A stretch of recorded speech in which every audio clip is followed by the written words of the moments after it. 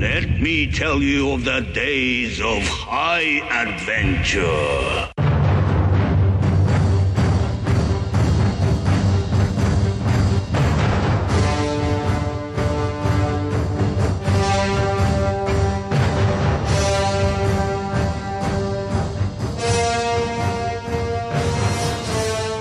Hey, I'm John. And I'm Kevin. And this is 6 Degrees of Schwarzenegger, the podcast where we take a long, hard look at some of our favorite action movies from the era of Arnold. Schwarzenegger is the icon of the genre, and we're taking a deep dive into some of these 80s and 90s cult action movies and breaking them all the way down.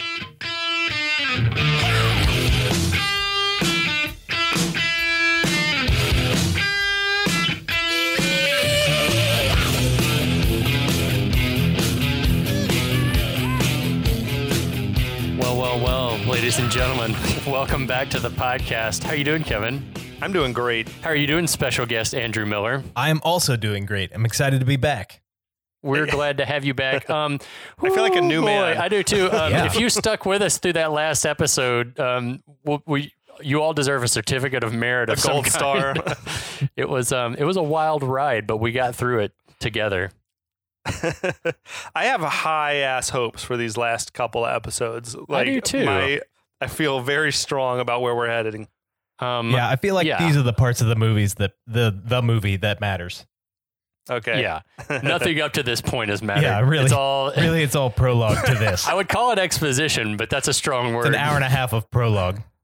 I don't remember if I talked about this on another episode or not, but in a lot of ways, this movie makes me think about Back to the Future 2, where alternate 1985 and 2015 didn't do a lot for me, but man, when they got back into the original movie and there were like two Marty McFlys running around and they're interacting with the plot of the first movie, like that was brilliant and saved the entire film. You didn't like the future, the now past of 2015? I mean, it was okay. Oh, man. I didn't like Michael J. Fox playing his own daughter. It was weird to me. That was kind of weird. Yeah, there were a lot of interesting choices in Back to the Future too, like old Biff meeting young Biff, and then the alternate 1985 where Biff was Trump. Donald Trump. 100%. It was all very strange, but that's not this movie. That's neither here nor This there. movie is called Last Action Hero. Yeah, we're talking about Last Action Hero, overlooked 1993 Arnold Schwarzenegger vehicle. Yes. It had the misfortune of being ahead of its time and running head on into Jurassic Park. Yeah. What you're wearing a Jurassic Park t-shirt right now. Yeah, not an accident. It's one of my top 10 like go-to movie. I could watch it every day probably. Jurassic Park is just amazing. This movie, not so much. But I'll try to sum up what's happened previously in the film. We've got Danny Madigan. He's a child from the real world who loves action movies, loves Arnold Schwarzenegger, and loves Jack Slater movies in particular. So with the help of the friendly, magical sort of projectionist Nick, he's whisked into the Jack Slater world using a magic ticket. He's sort of interacting in Jack Slater world. He's getting mixed up in the plot of the film. They've sort of are trying to figure it out. His biggest challenge is trying to convince Slater that it's a film. Right. Yeah. Now, there's a villain named Benedict. He's the henchman of the main villain, but he seems to be the only one who's smart enough to realize something strange is going on And here. he rules. So He is awesome. So Charles Dance, Tywin Lannister. this had to be one of those roles that's so juicy to play. Yeah. You get We've talked about it before. Anytime you get to play just a psychotic person, but also someone who's just like Alan Rickman chewing the scenery. Strategically psychotic. Yeah, he's not off his rocker. He's evil, like venomous. Yeah. Venomous. That's a great word. Yeah. But basically, Jack and Danny have figured out what the bad guy's plot is within the Jack Slater movie. Right. They've gone, basically one mob family is trying to wipe out another mob family by like killing everyone at a funeral. So they've gone to where the funeral is and they're trying to fuck up the plan basically. Right. And they got caught. They find out like that Salieri from Amadeus, F. Murray Abraham's character in Practice, has fucked them over. That he was somehow working for the mob, like helping facilitate this changeover from one family to the other, like wiping one family out. And he turned on Jack and Danny at the last moment by doing the fallacy of the over talking villain that Ebert talks about a lot. And it's at that moment, like right as he's about to bust the cap, that Whiskers, the animated cat, saved the day, voiced by Danny DeVito, a friend of Arnold Schwarzenegger's. And so now Danny and Jack are free again to try to save the day at the funeral, to defuse the bomb that's embedded within the body of Leo the Fart. Leo the Fart. Did you guys get all that? It doesn't really matter. It doesn't matter. It doesn't matter. You're right. It's the hour and a half of The movie could prologue. pick up right now and no one would care. People would be like, oh, yeah, this is cool. What's happening? It doesn't matter. So, yeah, the action picks up with Jack pointing towards a construction crane and telling Danny, like in every movie, like I feel like it's in RoboCop, like go operate that crane. Go work that crane. And Danny's like, I don't know how to work the crane. You got 2 minutes to go learn how real quick. So Jack takes the elevator, an exterior elevator, which I always love it. Either exterior elevators or elevators that are like overlooking a courtyard at a hotel, like a glass elevator, and an embassy suites. Yes, exactly. Or like at the, this reminded me of the Hyatt Regency in Savannah, Georgia. Anyway. They have one at the Westin in Atlanta that's up to the like rooftop bar as well. It's very, awesome. Very chic. I found this location. So it's an elevator on the outside? This one is. Well, I don't think I've ever seen, I can't think of a single instance of an elevator on the outside of a building that I've ever seen. I have been in one and I cannot for the life of me remember where it was. If they existed at some point, they can't be building them anymore because it just seems recklessly unsafe. Agreed. But I found this hotel in the real world doesn't have that elevator on it. Like that was something that they put on it, I think, for the film. God, which is why it looks kind of strange, like it doesn't quite belong there. Oh, you were saying you've researched the hotel? Yeah, the hotel. It was something that they put on that building, I guess, for the movie, and it looks kind of shitty. Sure. But all right, so Danny runs up to the crane, waving a gun like a madman. The crane operator, like all of the construction workers and the crane operator bail. They're like, "Fuck this." I don't know what the plan was. Was the plan to make the crane operator operate the crane? I think like that he was going to try to which is that's dark. So yeah, it's leaving Danny to work the crane. Okay. Danny starts moving levers with minimal success at first. Jack starts like jostling his way up humorously through the crowd at the funeral up towards Leo the Fart's corpse. He pulled on a baseball cap. Why? Was it to like try to disguise himself? Nothing says funeral etiquette like putting on your cap so that you blend in. He's still wearing his suede jacket. I think it's so they wouldn't recognize him, but it almost makes him stand out more. Agreed. Yeah. So Jack cries out as he gets to the coffin that, oh my God, he's not dead. He needs a doctor. So he like scoops up the body and starts trying to like firemen carry him out of the funeral, and all the mourners are like, what the fuck's happening? Like one of the things that you skipped over though is that the bomb has been set by Benedict. Yeah, it's armed. It's counting down. He pulled pulling the finger. So but stupid. Wouldn't yelling that there's a bomb have been a more effective thing than yelling, this man is still alive, and then trying to carry him out of there? Yeah. Just yell there's a bomb and everyone would, you would think, run away, You scatter. would think that they would. But not these people. Instead, they pull out guns and they're ready to go to war with this guy carried out Leo's body. It's two mob families. Of course they're all that shit was funny. Yeah, it was. When it was like grandmas and nuns packing. That's where... everyone and their mums got guns around here. And that is where Sven Ole Thorsen... That made his appearance. Okay. He seemed to be like the head henchman of maybe the Torelli family or something. Gotcha.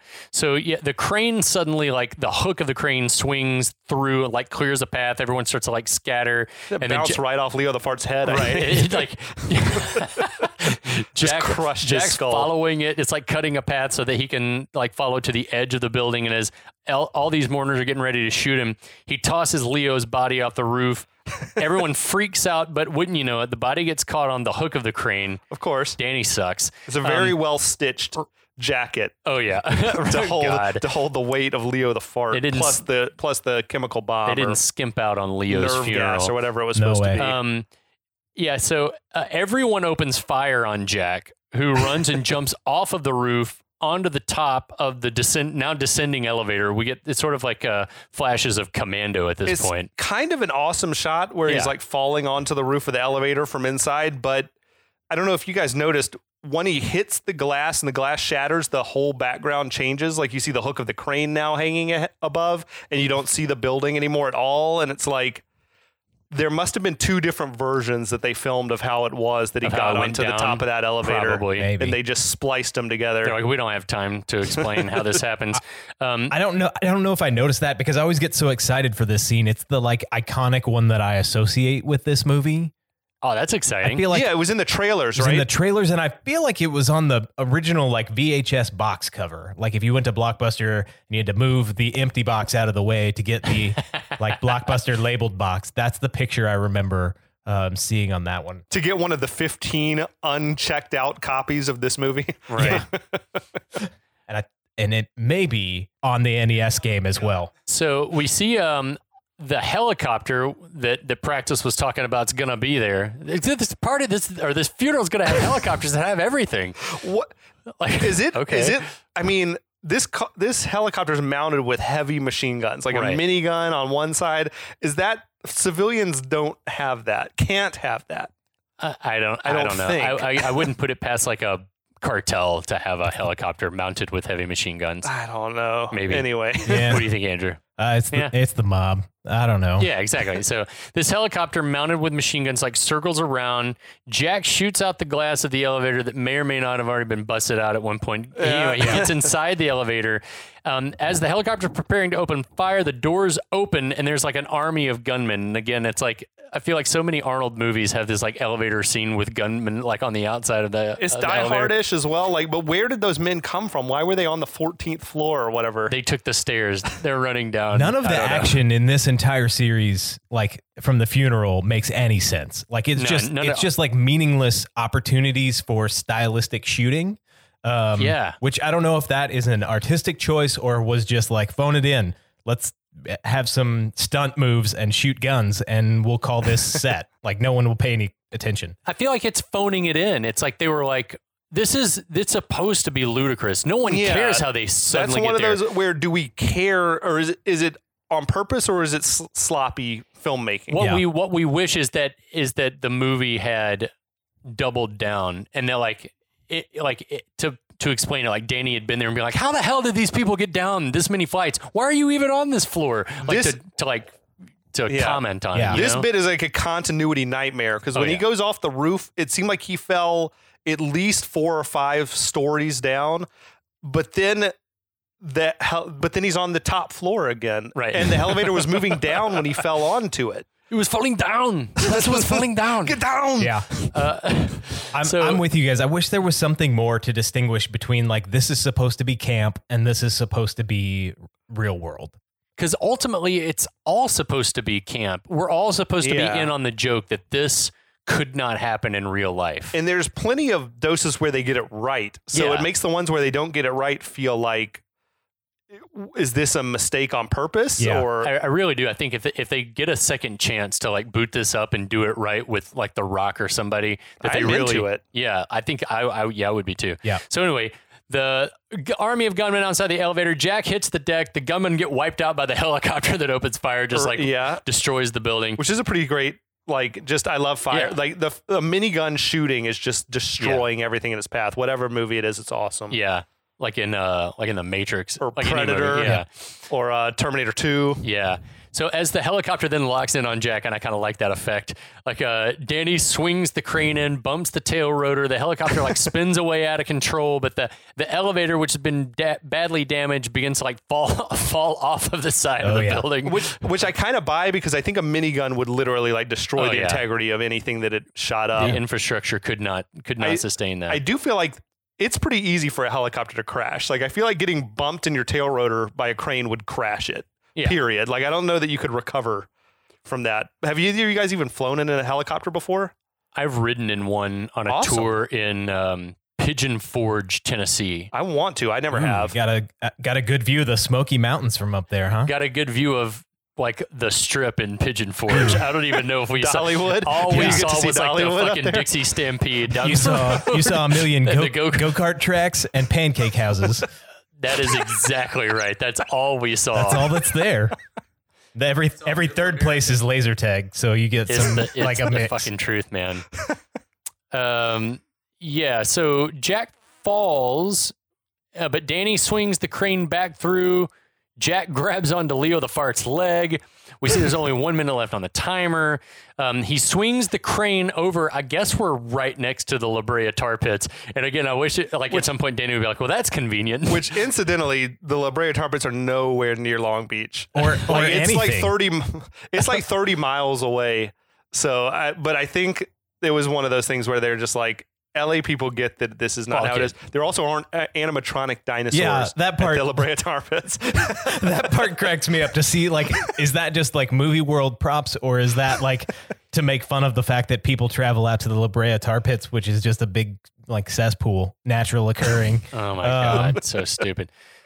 So Jack and Leo's corpse fall off the crane hook into the tar. Danny has booked it down from the crane. It's just been like seconds later. Yes. Runs up, scattering the crowd by shooting wildly. This is just a child shooting a gun. And again, like at this point, it's like he knows he's not going to do any damage. And I guess. Is that he's like, if I shoot this gun, people are going to scatter. It doesn't matter. But Jack swims through the tar to safety just as the bomb go off. We see like this bubble blow up in the middle of the tar, but it doesn't burst, and we get the great. This is actually one of the lines that I like a lot from Jack, is silent but deadly. This part just reeks of all of the family friendly kind of stuff. Maybe I shouldn't say family friendly. All of the stuff that was meant to appeal to children that just seems out of place. Agreed. With everything else that's going on, like fart jokes and the tar pit thing, and all like it just doesn't. It's incongruent. It's just hard to reconcile all of it. Like a Three Ninjas or Bill and Ted situation. Like this feels like more like that kind of vibe. Don't begrudge Bill. Don't besmirk Bill and Ted. That is our. Well, that's true. But this movie doesn't hold a candle to Bill and Ted. Alas, poor Leo the Fart, we hardly knew ye. I know. Yeah. Danny informs Jack that the helicopter crashed on top of his car. He says, I hate it when that happens. Yeah. Jack somehow has found like just a roll of paper towels right outside. There was a paper pit. towel dispenser there. That's so stupid. For cleaning your hands off if you dip your hands in the tar. See, that's one of those things where it needed to be drawn attention to the fact of how ludicrous, like, why is there a paper towel dispenser here? Yeah, throw that Acme brand on it just to call out the fact that, like, yes, this is a plant. Yeah. And so Danny even comments, is like, it's awfully easy for you to like wipe the tar off of you right now. Yes. Yeah. His whole face is clean with just like a couple of wipes of a paper towel. It's so ridiculous. This scene, and it kind of works for me again now because they've struck the right tone of drawing attention to how crazy it is, where he's like, tar sticks to most people. Yeah. And stuff like that. And when Whitney rolls up, like she just drives straight through like the wrong way. She cuts across lanes of the highway and through the fence. Yeah, a fresh car, change of clothes for Jack. Danny rightfully skeptical of all this, pointing out like what a person in this situation would actually say. Like this is all very, very, very convenient. She's like, I heard you were here, thought you could use some clothes. Okay. Heard from who?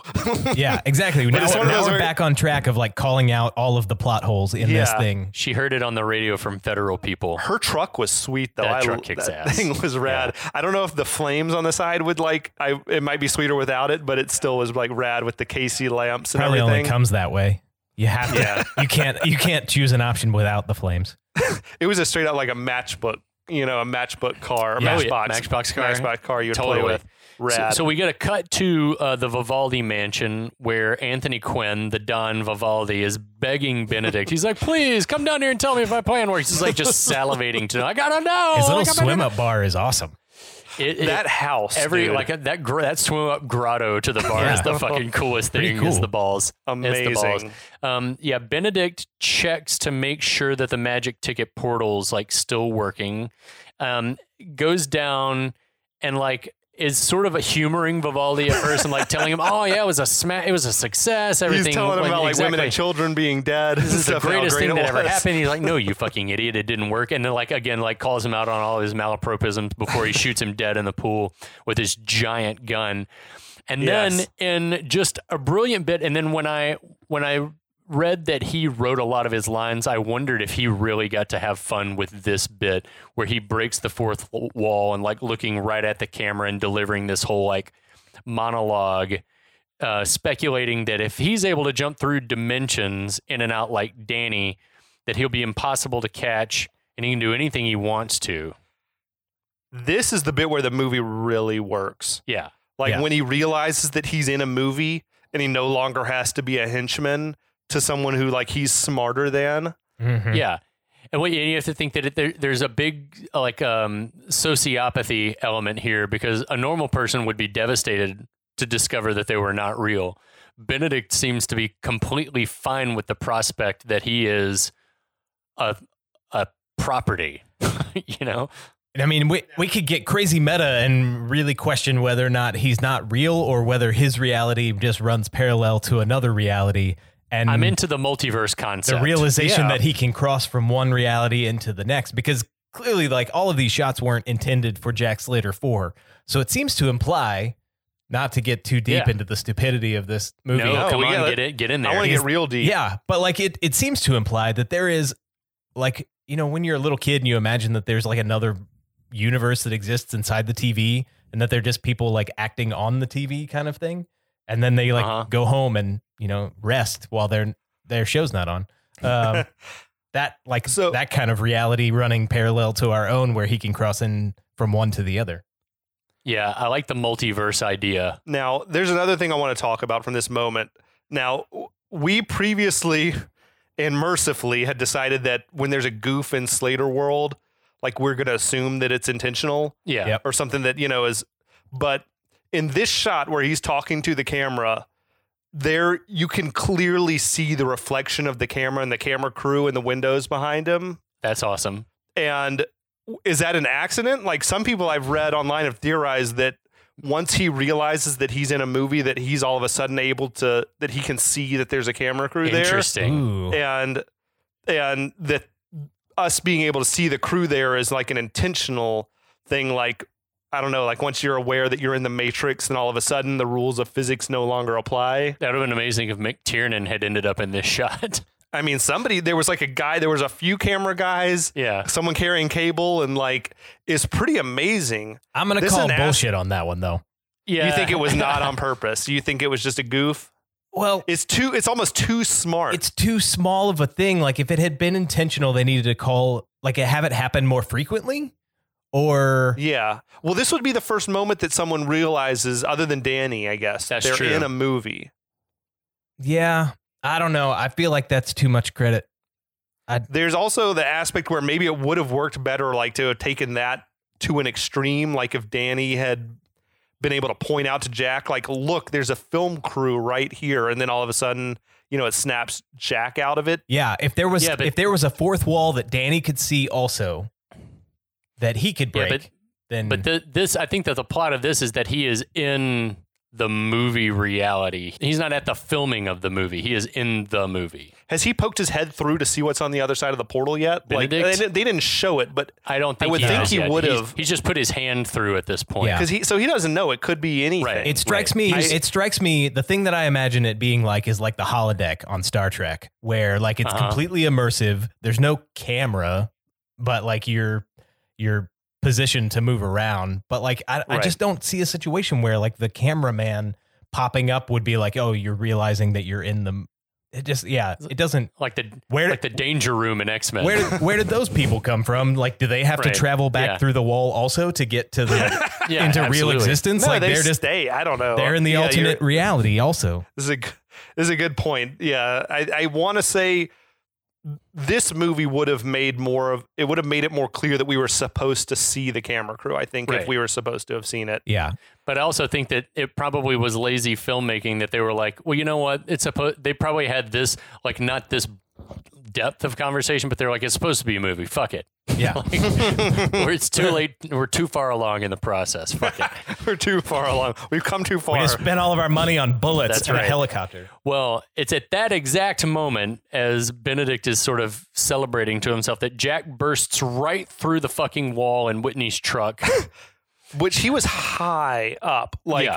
Came through like an upper level. The truck would have had to come up through like 20 feet off the ground. An upper somehow. level and like crash down. I love that Benedict just sort of like stays seated, not really concerned with this. Because at this point, I think he's probably like, this is not quote unquote real. So it's like he's not sweating anything. He's not sweating it, yeah. Yeah, so like Jack punches Benedict for blowing up Frank's house, then slaps his wrist for blowing up his ex's house, which is kind of funny. Yeah. And then throws him across the room for giving Whitney a black eye. Right. Then Benedict crashes into Professor Toru Tanaka. Yeah, Asian butler. And then they both pass through the portal in the wall. Jack rightfully is confused. Danny knows what's going on and explains that the bad guys at this point have legend of like, we've gone Link to the past. Like we've traveled into the light world. We've passed into the other world and we've got to go after him. So they walk through the wall together. So Danny is like, yeah, he's poking his arm through the portal and telling him, now this, we got to, so they're not holding a ticket yet. The portal is open. Right. Which is strange. Yeah. There's also, this was something that was talked about before. And in the meantime, in between time, I've done some more thinking. Andrew, you made a really great point in a previous episode that we can accept the existence of the magical ticket. We don't need to know like why it works. Right. Yeah. But there does need to be logic to how it works. Yeah, there need to be defining rules about the like extent of its working, but not like, how it works.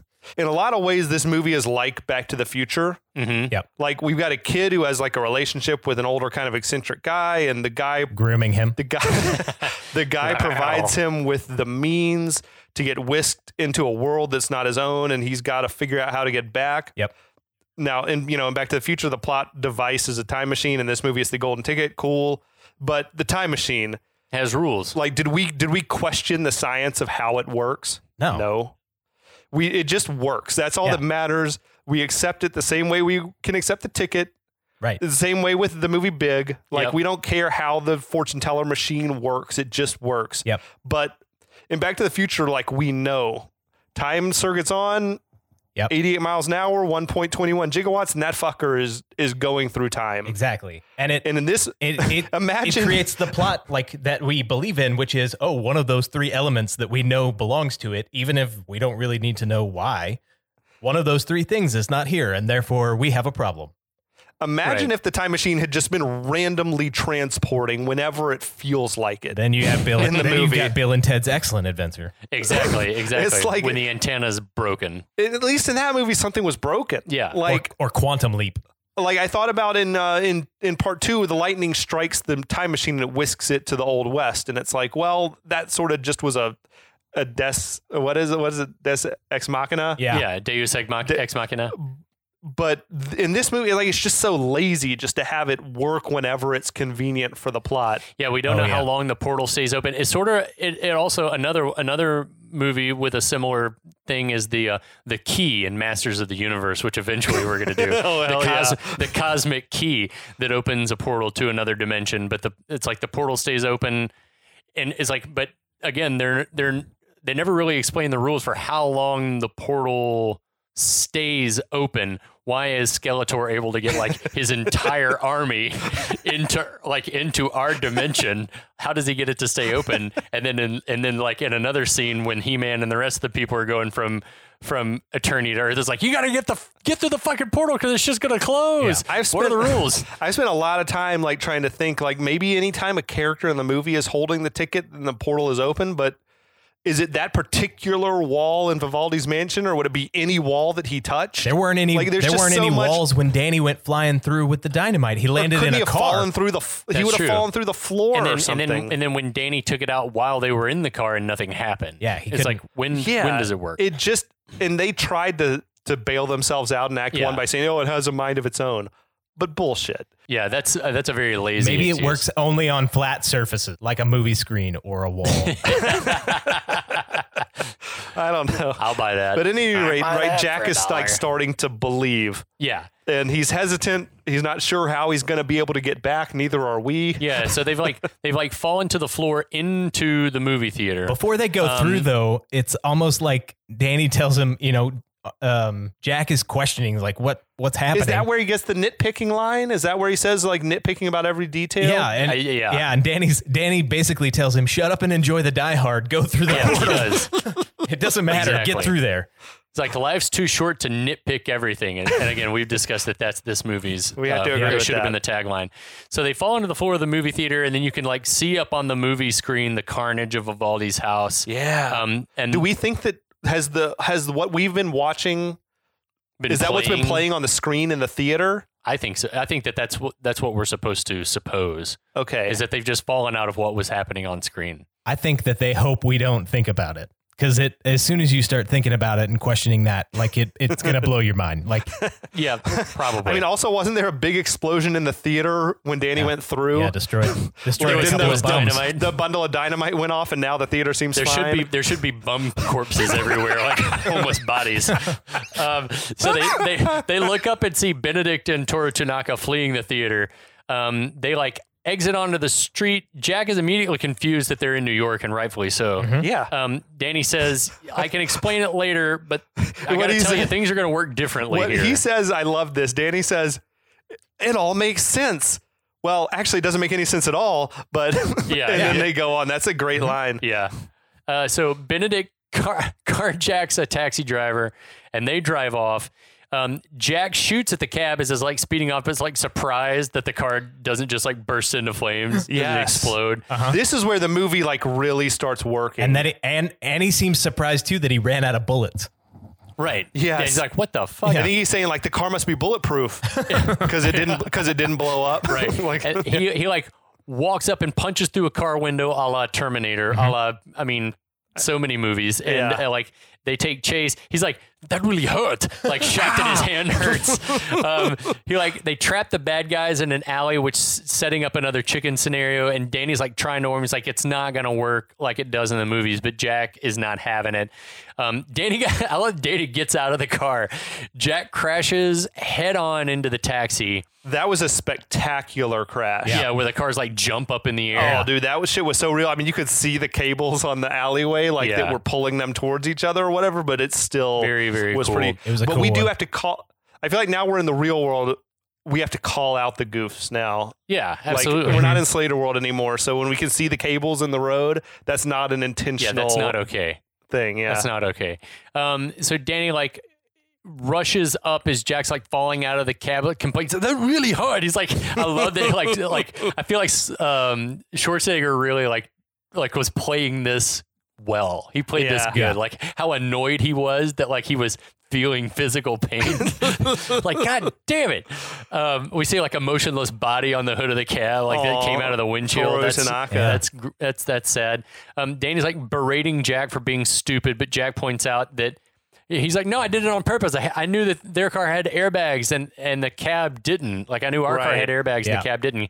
And you knew the make and model of it was like a Mercury or something like that. It was on some like fucking My Cousin Vinny shit. Yeah. He's a motorhead apparently. Oh yeah. Then Danny urges him to check to make sure that they're dead. By them, the villains. Jack's like, nah, they're definitely dead. What? Danny's like pleading with him, and he references Die Hard. He references Alexander Goodenough. Yes, Carl. Yeah, Carl. He's like, he was hanging there. He looked, and then he was back at the end, and then the Die Hard music starts playing, and the score is fucking brilliant. The music is the thing that they just really aced the entire time. Yeah. Like that they did flawlessly. Maybe that's where all their budget went. A brilliant film score writer. Then the butler's dead. Benedict's gone. Jack is bewildered, but then he freezes in his tracks when he sees a huge Jack Slater 4 billboard.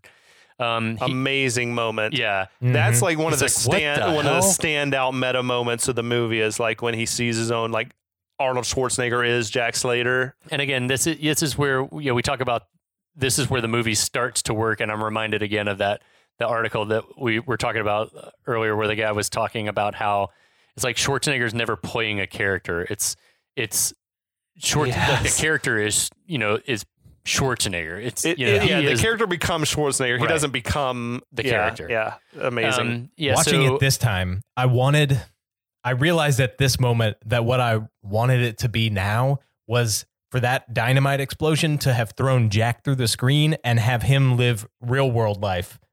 The whole movie for most of the movie, and I feel like that would have been Danny's more compelling. Task be to get him back into his own timeline.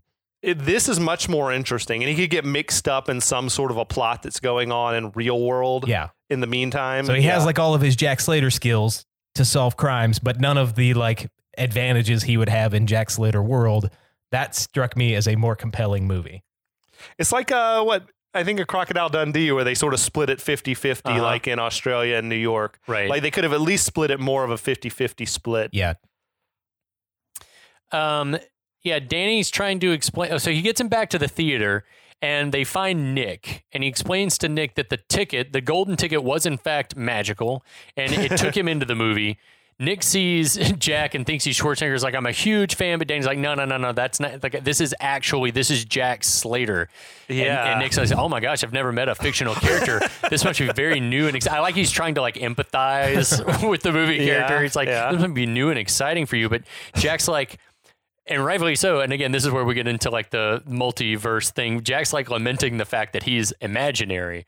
And all the pain and everything, like losing his son had just been for entertainment. Yeah, it's like all my PTSD was not real. Like, even though it felt real to me, it was something that someone wrote and made up. Nick says there are much worse things than the movies, and hopes that they can get the magic ticket to get him back, so that he can go to the movie world and leave his real world troubles behind. He is like fuck you guys. I just want that ticket for myself. Yeah. I want that gift I gave you. I want it back. Yeah, for real. Did you guys write down or notice the things that he said that were worse than movies? I noticed he mentioned politicians several times. Politicians twice. Politicians, wars, forest fires, famines, plague, sickness, pain, warts, and politician are the things that come to mind like right off the top of his head, which some of them are like socio-political things, and then there's lots that just seem to deal with just him being an vanity. Old man. Yeah, he's just like gout, like receding hairlines, impotence. Yeah, low sex drive. So Danny then tells him that Benedict, the villain, came through and that he has the ticket. Nick points out that Jack's not going to be able to get back through. Nick seems to know a rule that I don't know, whatever. He's not going to be able to get back without the ticket. He got through without the ticket. Right, just then. Fucker. Yeah. Go test it. Danny takes, it's like, but then we get a pretty cool bit where Danny takes Jack back to his apartment and it's like, just follow my lead. Mercedes Rule is furious, Mom, but Danny tries to like calm her down by introducing her to his new friend. Jack steps out and introduces himself as Arnold Braunschweiger, which is delicious. It's amazing. Go get yourself some Braunschweiger. And then meanwhile, in some of the coolest bits of the movie, Benedict is exploring the streets of New York.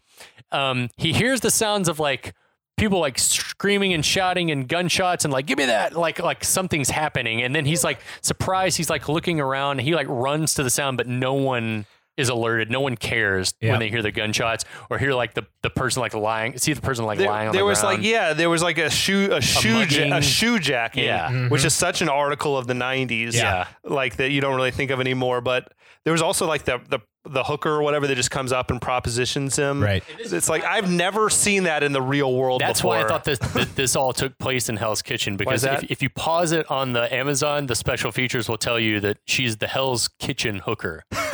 Is her Had he walked name. I don't know how close Hell's Kitchen is to Times Square. Times Square. I mean, it's some blocks. Yeah. It's southwest from Times Square. And it doesn't surprise me that Benedict would have been like walking around just like soaking it all in. So he could have been in like 30, 40 minutes. I mean, this whole segment is again proof that this movie was marketed towards children, but was not intended for children, because you see a dead child on the floor without his shoes, and you see a man get propositioned. Hookers, and I love Benedict like realizing how friendly the real world is to villains. Oh yeah. Because it kind of is. He's like, he's intrigued by the fact that no one comes, there are no sirens, no nothing when this person is shot. And he like finds his way into like a garage, some space like that. He's like, excuse me, sir, I'd like to ask you a question. The guy's like, yeah, what can I do for you?